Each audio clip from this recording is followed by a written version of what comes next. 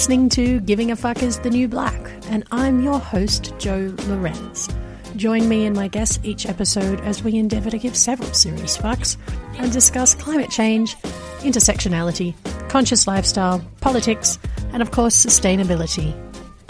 And now welcome to my first guest, the very wonderful Aja Baba, who is a writer and a sustainability and intersectionality consultant living in London. Aja's work centres around fashion, yet looking at it through the lens of feminism, race, sustainability, ethics, social movements, and politics, because yes, everything is political. P.S. She probably loves your dog. Today, Aja and I will be chatting about the sustainable side of fashion and how it intersects with some pretty massive issues, such as climate change and exploitation. But don't worry, we'll also be bringing the laughs. So welcome, lovely Aja. How are you? And how are you staying sane? Have you killed your husband, or is he okay in coronavirus age as well? So the funny thing is, obviously we have our moments of bickering, like most couples. But I find that because we can't go anywhere, we're forced to communicate, which I think has been kind of good for us in this way. It's good. Before it's like, I'm leaving. Well, whatever. And then it's like, okay, let's just shove it under the rug and never talk about it again. But it's like, oh God, we have to talk about it because we can't leave. I know, it's forced therapy on couples. It's kind of brilliant.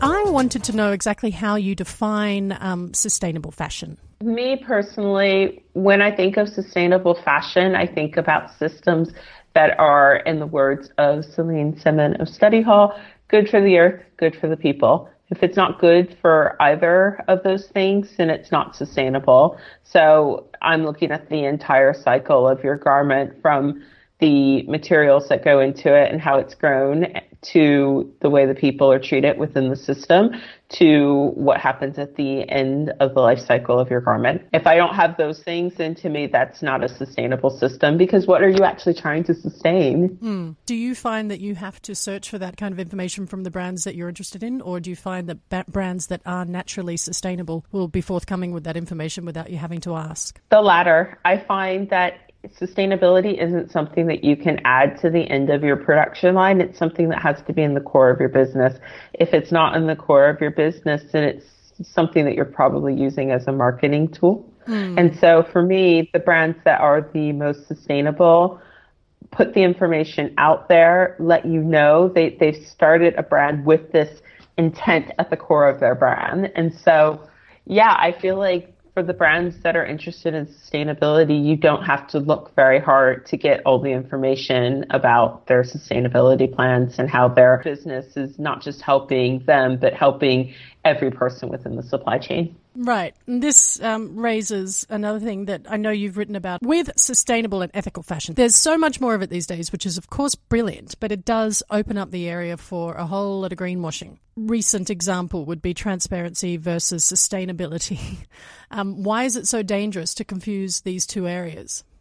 Because transparency only means that you've told people what you're doing. Like, you can be transparent about, oh, We're yeah, being assholes. Yeah, exactly. I'm being an asshole. Oh, look how transparent I am. It doesn't make what I'm doing a good thing. It just means that I've opened up I've told people what I'm doing, An honest jerk. I just kicked you in the shins, but hey, I'm transparent, So when we give out participation awards for transparency, that isn't even a bar worth stumbling over. And also, the small brands are transparent at their core because they have to be. I almost feel like smaller brands are held to a much higher standard than the bigger brands because they have a connection with the people buying their garment, because it's not 50 people that you have to go through to talk to someone who has power. You're generally talking to the person. So it's one thing where transparency is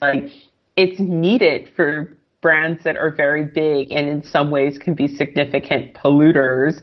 But for small brands, I worry that people will be like, well, I just don't feel you're transparent enough, when that small brand is actually putting everything out there for you every single day without consumer demand. I find that sustainability has just become essentially a marketing tool for bigger brands, where they're not making significant change within their business model, but they want you to believe that they are. So they give you 20 pieces of sustainable clothing. So you can go, oh, well, they're a sustainable brand, but actually those 20 items account for 1% of what they're doing, which doesn't make them sustainable at all. It's one of those things where even like in the Fashion Revolution Transparency Report, it was noted that brands did not want to be open about the amount of volume that they were creating. And so the volume is the issue. Like a lot of things are the issue. Ding, the ding. treatment of people is the issue. But if you are creating, 100 garments a minute daily, I had heard 500 at some point. I'm not sure about that stat, but let's just say 100. That's actually not really a sustainable business because you're significantly polluting the earth with a lot of clothing where some of it won't even get sold. Some of it will go directly to the landfill. And so until the bigger brands start to talk about where their consumption ends, I will never consider them sustainable because the world and the planet cannot sustain that amount of unchecked capitalism where you are draining seas of water so that you can grow cotton, where you're, making garments that go straight into the landfill, but taking resources from countries that are resource rich, but not economically rich. That's just not a sustainable business for me. And unfortunately, that's the vast majority of the big brands. Exactly. I was reading a very disturbing fact earlier that according to Planet Aid is an American non-profit organization who focus on collecting clothing and other household items for resale and recycling. Anyway, every year, according to Planet Aid, more than 80 billion articles of clothing are produced and sold around the world. 80 billion. I mean, that's just a staggering amount. It is. And especially when we know that 95% of clothing is thrown out after 6 months. So, I mean, what is happening to all these clothes? As people are Marie Kondoing their wardrobes repeatedly, they seem to have the notion that these things are disappearing, but they're not. I don't want to even blame Marie Kondo because I think that people have taken a very watered down version of her ultimate thing. Her goal is excellent. I agree. I'm also not having a go at her. I think if you repeatedly do it is the problem. If you're going, oh, I'm going to do it with my wardrobe again. Which is something I've never done. I've always appreciated the way she looks at items. And I think that people need to take her methodology into the stores.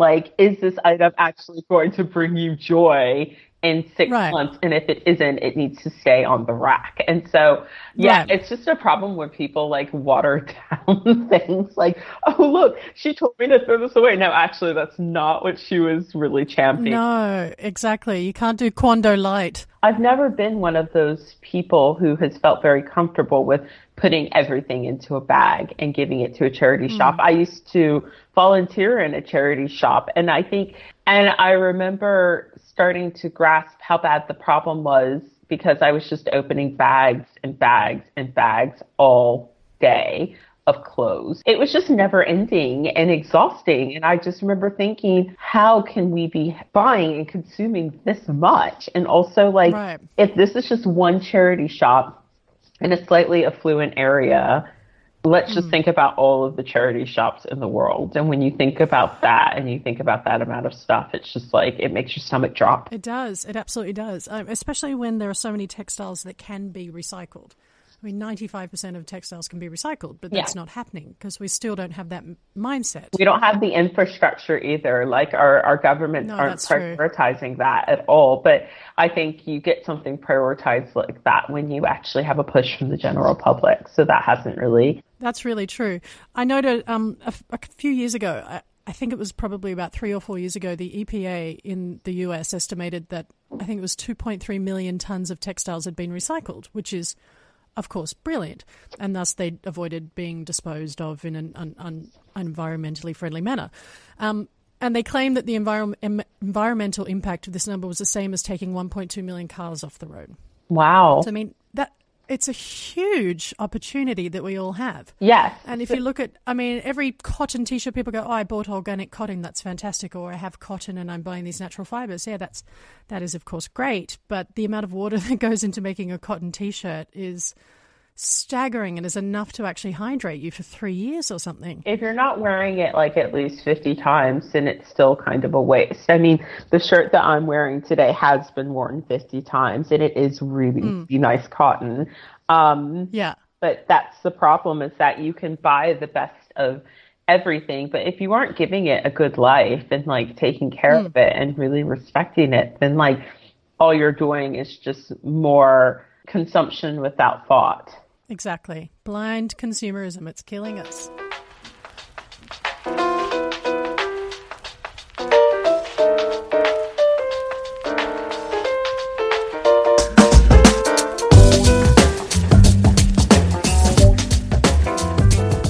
Something that's always bothered me was when you see these big mass productions of female front kind of feminist T-shirts, and it's always so ironic that these things are made in sweatshops by marginalized women in other countries. So I wanted to talk a little bit about intersectional feminism versus fashion.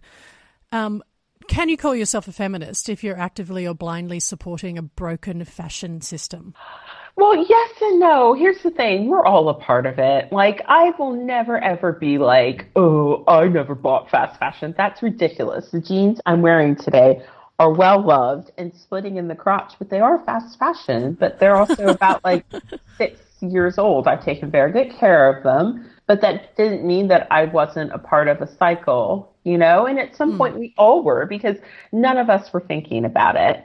Now, if you have the statistics and you have the facts and you continue to participate in the system while changing nothing about the ways in which you operate, then no, I would not say that you can come to my feminism party, you know, because I just think that's not fair. But we always have to bring privilege into the conversation, because not everyone can afford to move away from these oppressive systems, you know. So I'm very fortunate that I have a lot of I have some privilege in a way that I can make better decisions. So I think it's about awareness and what you choose to do with that. Some people can't get out of this system because, let's talk about size inclusivity. Okay, a few brands really, really are not interested in including bigger people in the conversation. So I can't go to someone and say, oh, you only buy fast fashion, you're a bad person, if brands simply won't make their size. So it's a very complex question. But I would say to the people at the top of the food chain, able-bodied, skinny, middle-class, upper-middle-class people who have the ability to make better decisions, if you were actively... And have the knowledge. And have the knowledge. If you're actively choosing not to, then no, I'm sorry, you can't come to my feminism party. Yeah, agreed with that. It's very layered. It's very grey area. Caveats there, you know, about like knowledge and who's allowed knowledge and who's allowed privilege. So it is, it's a very great question. I mean, we have to realize that sustainability is still fairly new. It's new and it's old. It's old in the fact that Indigenous and people without means have been practicing sustainable standards for a very long time. It's new to the general public in the ways that we apply it to our buying habits. And I find that a lot of people will take one thing and go, oh, I'm looking at this one thing, like a transparency report, and judging everyone based off of the fact that they didn't make $400 billion last year, so therefore couldn't even be rated by the sustainability support report. That's when it becomes very problematic. So I always tell people, you can't just look in one place for information. If you really, really genuinely like a brand, do digging on just that brand. You know, you don't have to read every like sustainable thing that comes out. But if you like a brand and you really, really want to know, is this a brand I should be supporting? There's so much information out there on the internet. That's a great tip, actually. You don't need to know everything about every single brand. Just go the ones you like. I love these guys. What are they doing? What are they doing wrong? How can I make them do more? Yeah, and the problem is, I think we're just so bombarded with want in our society that we do feel like we have to care about all the things. I mean, we're bombarded with so many advertisements the minute you leave your house. Hell, if you're even on your phone, on Instagram, you know, so we feel like we have to get involved in all the things, when in actuality, maybe just focus on the thing that you really, really, you know, I like this brand, but I want to make sure that they're not being involved in a factory collapse. So I need to do some digging there. And that's very, very easy to do. Interesting, you talking about sustainability, obviously being around for a very long time, but in terms of looking at it from an economic point of view, I suppose, it's almost in polar opposite to what we've been spoon-fed our whole lives of capitalism. It's polar opposite to fast fashion. We have been told our whole lives, consume, consume, consume. The more you have, the glossier, the shinier, the better. Which is why it's interesting as a business model when we're living in a capitalist society. So how can businesses kind of marry the two? Because they have to participate, I suppose, in capitalism, because that's how our structures are set up right now. But they must remain sustainable. It's a real juxtaposition. How do you advise? You know, I don't have all the answers. We're figuring this out. And I feel like for businesses, it's going to be hard until there's a shift in consumer thinking among the general public. Because right now, one thing we know is that like small brands can be doing everything right, but they're still going to get a question every day from someone being like, "Oi, why suggest this cost when I can go to Zara and get it for this price? Like, why can't you match their price?" Like, they can't match their price because they're not producing 250,000 of a dress and therefore needling the factory down to a basement barrel price. You know, they can't compete because every person in their supply chain is paid a fair wage. They're not ripping anyone off. One of the things that people refuse to acknowledge is that the only way that fast fashion really works is if there's exploitation in the margins. The only way that you can have a business where the people at the top are billionaires and the people at the bottom live on pennies per day. And coincidentally, the people at the bottom are doing the hardest, most backbreaking work, which is putting the clothing together. And the only way that system can survive is if there's exploitation in it. And so, unfortunately for businesses, what we need most is we need consumer awareness and a conversation about consumption in our society. And until that happens, it will be challenging for businesses, which is why I strive on my platform to make people aware of these things.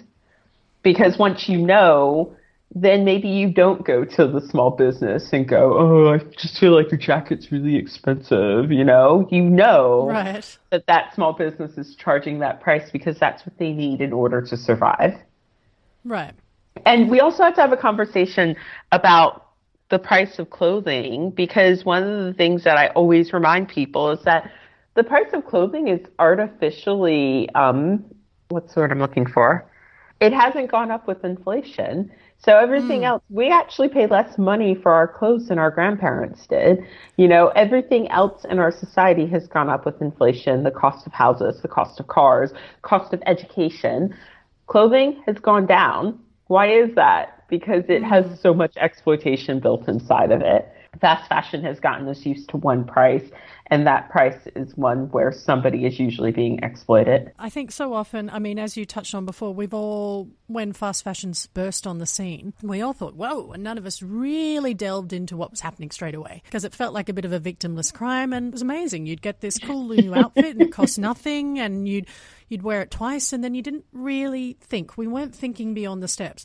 The minute you start put two and two together and you go, holy shit, this stuff doesn't work. It's not good. Who's paying the price here? That's when you stop delving into those systems. But it still wasn't years later until I actually thought about what was happening. I stopped purchasing because I found the quality to be poor. But I didn't think about what was happening until Rana Plaza. We live in these silos of privilege, and that was my silo of privilege that I chose to. What affected me with fast fashion was that it wasn't good enough. Yeah. Not that it was exploitation. For me, my incentive was that there was no return on fast fashion. So I began to, first of all, I had a fashion blog, and I was buying clothing because all of a sudden I was in a position where all these people were blogging. Some of them had really fancy clothing. So I was buying more than I probably would, but still wearing it. But I just wasn't comfortable with my consumption. So when I got out of fashion blogging, I slowed it down majorly. And I started to really look at these systems. And one thing I realized was that fast fashion just felt like I was throwing my money away. We think that it's so cheap, but the truth is, from the minute you enter certain stores, those stores have been laid out by a psychologist to encourage you to spend money.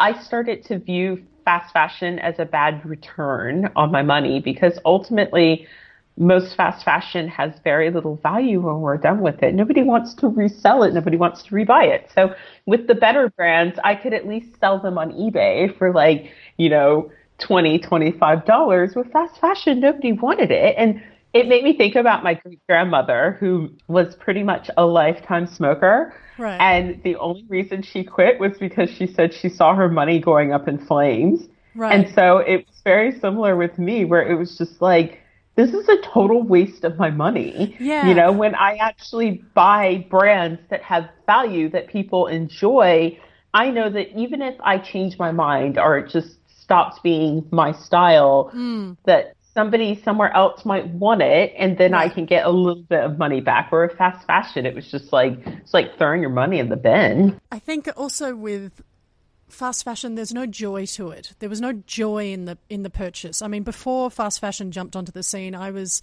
buying nice pieces. My friends used to kind of say, oh, sometimes you dress like an old lady, because I did. I'd buy these kind of long-term things. I was not at all sensible in my 20s apart from that. I definitely was thinking long-term with pieces that I was buying, and then fast fashion came and I kind of bought some trendy, crappy shit for a couple of years. There was no joy in the purchase. There was always a little bit of guilt.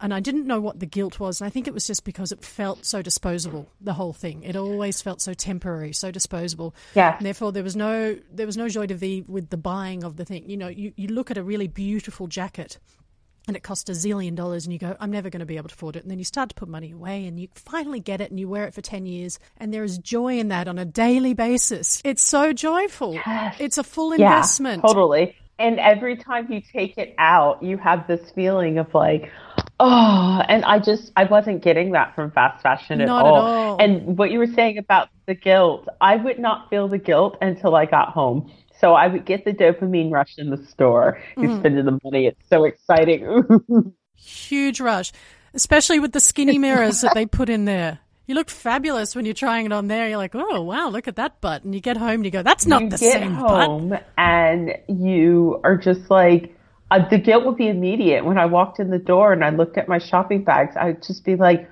what have I done? Why did I buy all of this stuff? But I'd still be like, ooh, I'm so excited about my new clothing. But deep down inside, I was just like, I didn't need all this stuff and I don't know why I bought all of it. No, what were we trying to cover up? I think another waking up moment for me was I'd be so excited about it until I'd get home and I'd hide it from my mother.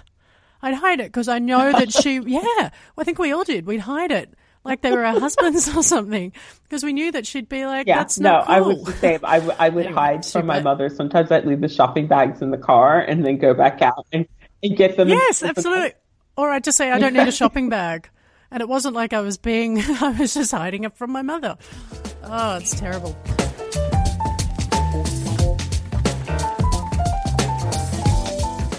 Look, we were talking a little bit about entitlement and privilege before, and I wanted to touch on white privilege, which is a humongous beast. How does it adversely play out or affect sustainable fashion? And I guess we can even take it a step further and discuss how white supremacy is impacting our fashion systems. Yeah, so, Celine has done amazing work about this. I always reference her work, but the same colonialist lines that have existed for hundreds of years are essentially our fashion paths. Like, we take our resources from countries in the global south, just like we've done with food, and other spices, whatever. So we go to countries in the global south and we take the resources from there. We consume the labor force, which is something that my lovely country of England knows a lot about, So we do that. And then the garments are shipped to more affluent countries and we consume it. We go and buy it and then feel guilty about it, but we wear it because we feel guilty about it. And then you decide that you don't like it or the quality wasn't good. So then you take it and you give it to charity. And this is where white saviorism comes into play. People in developing countries don't want your ratty fast fashion. Like, they don't.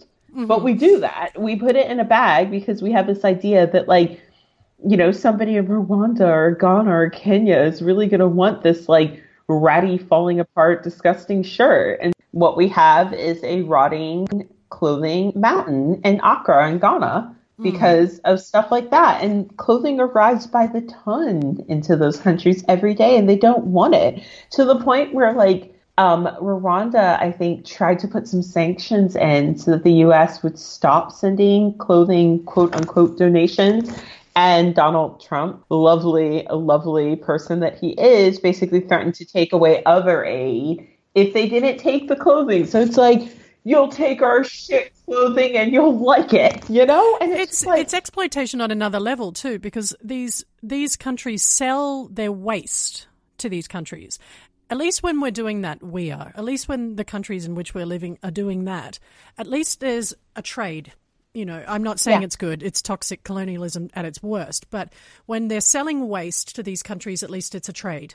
But when we're just donating, quote, quote, clothing and so forth, we are literally just pushing it back on them with no trade-off of their own. They're not getting anything for it. They're not being paid to take our landfill. They are simply being donated to and then being threatened by the presidents of the world. I mean, it's repulsive. You know, fast fashion hurts small makers because they can't compete. How is a small maker in a country that's been traditionally pillaged supposed to compete with a 3-cent T-shirt? You know, right. So we've essentially put the makers of those countries out of business because they can't compete with our cast-offs. It's a horrible system. It's a fucking horrible system. It's so broken. In terms of sustainable fashion, how can we ensure that the future is more diverse and more inclusive? How can we ensure that everyone is included in sustainable fashion in the future? Look at who holds the microphone and who holds the power. Here's the thing. If you want to wonder if a company is sustainable or true in their method of their message of feminism, look at the corporate board. The corporate board of that company, all rich white men. If that is true, maybe they're not as feminist as they say they are. Right. You know, if they all look like Colonel Sanders, then maybe not. We need a shift in power. We need to have people holding the mic who have diverse voices, and diverse voices is a lot of different things. And we also can't build a sustainable fashion movement but not make plus sizes. That's done. You know, it's old. It's unfair to lock out portions of the population, but then claim that the movement is for everyone. If everyone can't dress themselves, then the movement is not for everyone. And so we really have to the most important thing you can do if you really want to build a better movement is realize how much privilege you have and whether or not your voice should dominate conversations. I think my big advice is that if you want a better movement, recognize if you have privilege, you don't need to be holding the mic. If you want to make the movement better, amplify the voices of people who aren't always heard, and that's how you can make a better movement.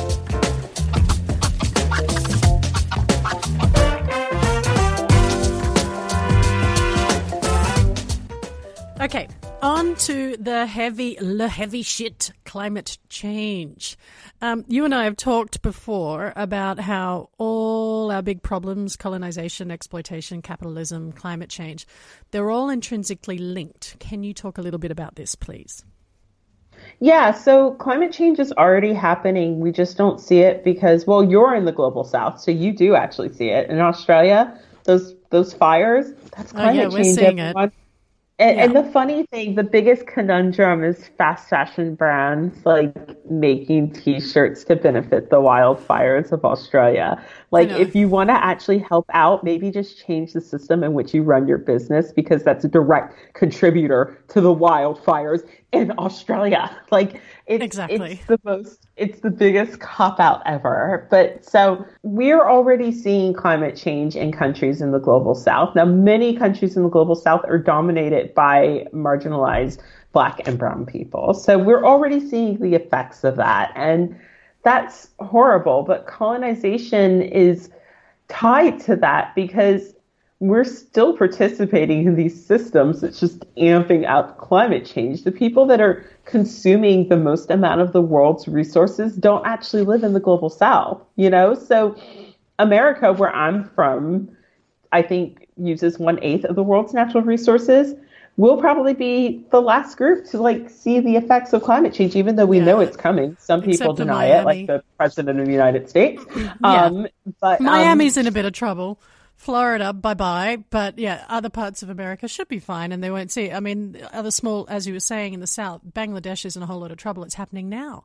Fiji is facing huge problems now. I mean, Tuvalu, which is a small, small island off Fiji, it's in dire straits, and there's no other way to put that. There is an island on the north side of Australia called Torres Strait, and they're indigenous people to Australia, and they're facing huge problems. And I saw a man called Fred Geller talk about it, and he's the mayor of Torres Strait. He basically was standing there yelling to a bunch of white people. He was speaking beautifully, saying, we need help. We need help. And like, what will it take for people to wake up? You know, we'll see the effects of it in the global north when like there's disruptions in our food chain. I've told people what we're experiencing with the pandemic, this is a dress rehearsal for climate change. One of the effects of climate change that people talk about is a rise in infectious diseases, food insecurity. So the alarm bells have been sounding for many years now, but like we're starting to really, really feel it. And unfortunately for many humans, we have to like see it to believe it. But like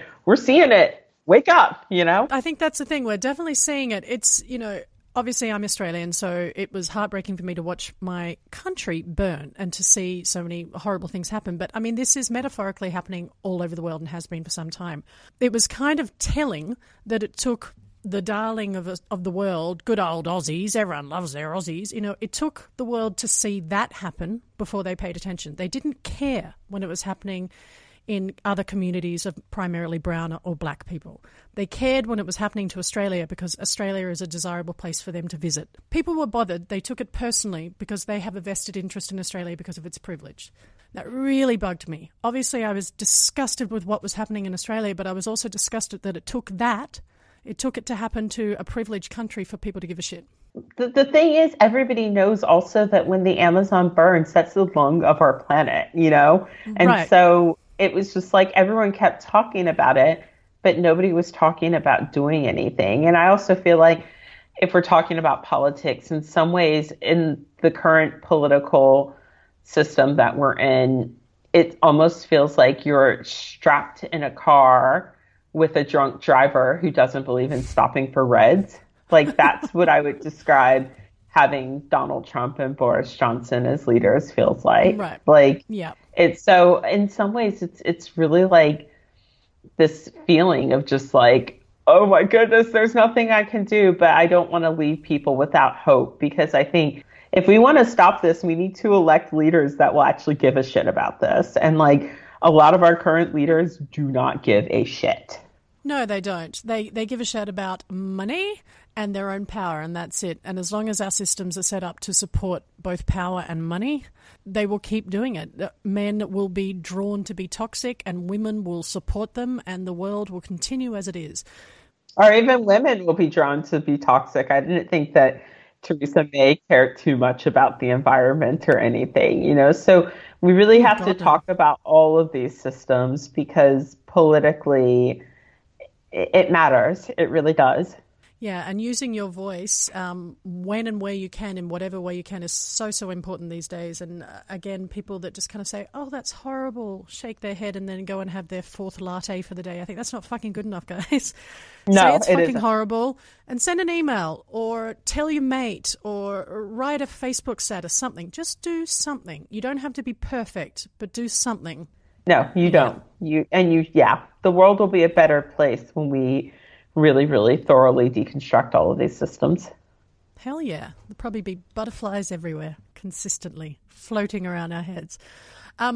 Just another quick question on climate change. How do you define kind of personal responsibility when it comes to climate change?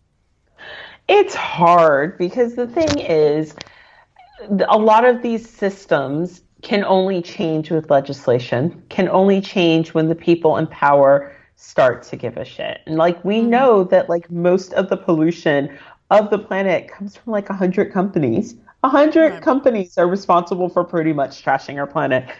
While I want to say that like, yes, we do have personal responsibility, at the end of the day, we actually just need political systems that prioritize this stuff, because without that, we're really, really screwed. And I don't want to blame people personally, because once again, having just like the privilege to decide that you're going to shop from the small person. That's privilege that you have, you know?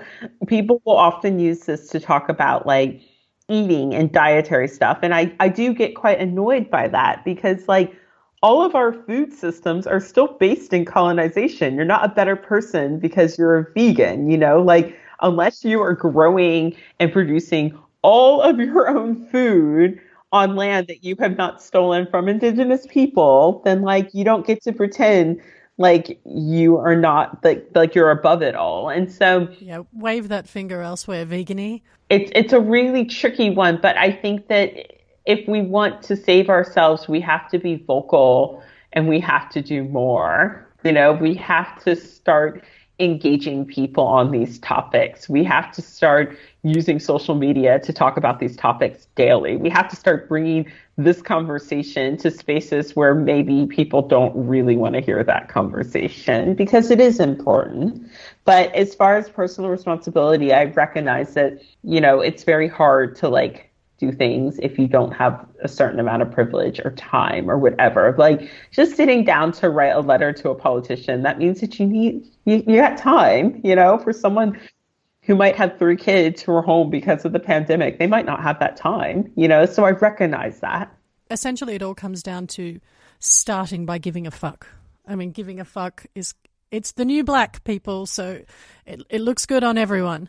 And back to sustainable fashion, I guess I wanted to talk more specifically on the style side of sustainable fashion. And is the notion of sustainability a politically motivated choice from the outset? If so, how? It is if you are actually doing this with thought and intention. But if you just walk into a store that sells sustainable clothing and you're like, I have a bunch of disposable income and I'm going to buy an entirely new wardrobe and then I'm going to donate all my fast fashion to a charity shop, then no, there's nothing political about that. You're just participating in capitalism as always. If you are someone who's like, okay, I have these items from a fast fashion company and I'm going to wear them and give them a long life, and then I'm going to start replacing them with better pieces, or this is a business I really like, so I'm going to be intentional and buy something from this business, and then I'm going to give it a long life. That's intentional and being political and how you spend your money. But like any rich person can walk into any sustainable store and buy everything in sight. The person that decides that they're going to spend tons of money on all these sustainable designers and this and that isn't more sustainable than the person that's been shopping secondhand all along. They are. And so like Completely. That's why we have to talk about privilege, because on Instagram, the conversation gets totally whitewashed to basically lift up the person who has the disposable income to support all the quote unquote good designers, when in actuality, they probably just joined the game recently. And there's somebody who's been buying secondhand clothing their entire life out of necessity who maybe should have a spot in this conversation. Right, absolutely. The people that are buying it out of necessity, and also the people who are buying it to align with their values. You can't buy your values. So no matter how much money you have, and if you suddenly decide that you're a sustainable fashion advocate and you go and you buy the whole Stella McCartney, who is great, Stella McCartney collection, that doth not make you sustainable, darling. It just makes you rich. So, yeah, you have to align the whole movement with your values. Why are you doing it? What are you doing it for? Where do you fit within the movement? Yeah, it can't just be something that you dip your toe into. And it's like, oh, I bought this sustainable piece, so like, nobody talk to me, I'm good. You know? Yeah, I'm across it all, guys. Now, what kind of styling tips do you have for people who do align their values with what we're talking about and go, you know what, I understand that this is a problem. I do have privilege. I want to put my money where my mouth is. So the first thing I always tell people is find out your style, because the most sustainable garment is one in your closet that is well loved. Part of fast fashion is that it allowed us to experiment too much. And sometimes we'd be like, oh, I'm into this. And then you get it and you're like, no, I'm not into this. Got to buy something new. So I always tell people, figure out what your personal style is first and foremost. When you really know what your style is, you make fewer mistakes in what comes into your closet. You still make mistakes. I do all the time, but it's not to the point where I'm constantly buying and then deciding that none of this was actually me and I need to buy more things. I generally advise people about how to get off the fast fashion boat. And one of the best tips that there's like 3 things. So the first thing, unsubscribe from all of the emails, because that's how they get you.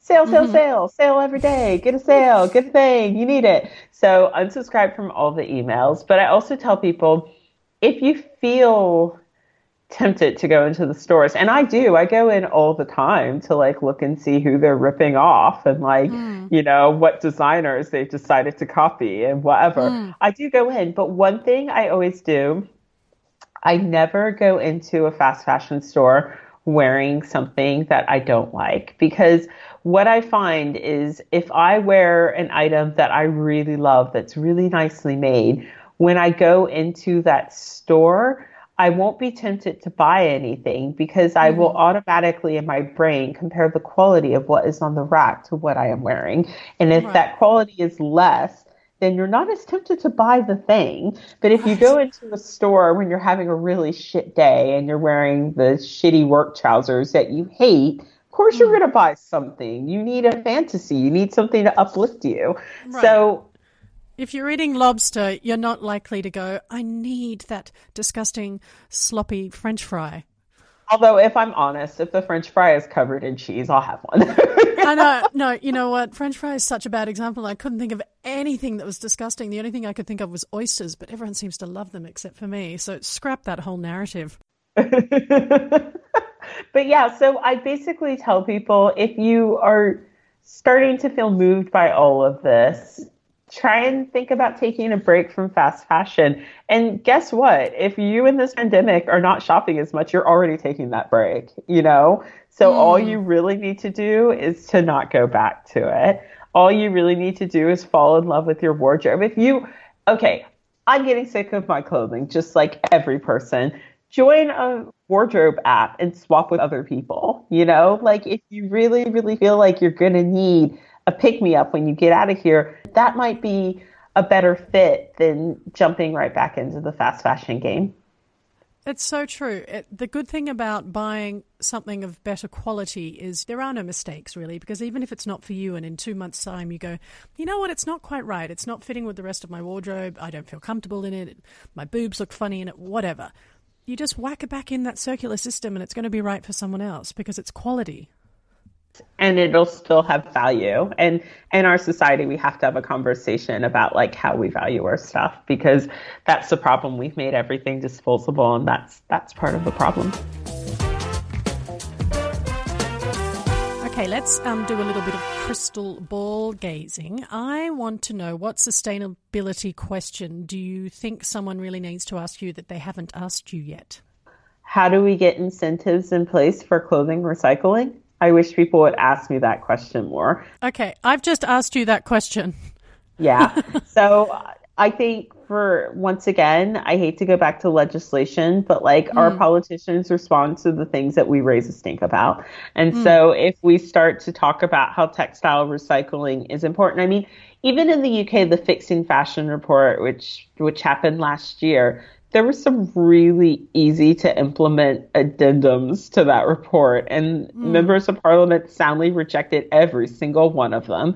Now, if there is actual pressure from the general public about the report next time, politicians won't be so quick to reject every single thing that's being suggested about taxing fast fashion. They won't. Right. And so no, they want to get voted in again.